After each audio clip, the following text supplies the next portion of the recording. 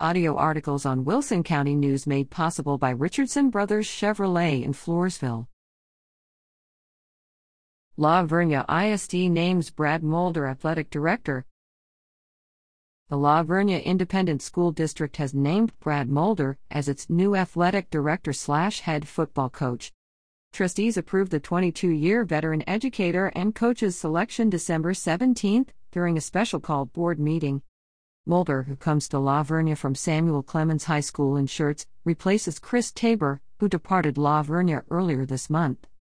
"I'm honored and blessed for the opportunity and fired up to be a part of Bear Nation," Mulder told the Wilson County News. Look for more on this in the December 22 Wilson County News.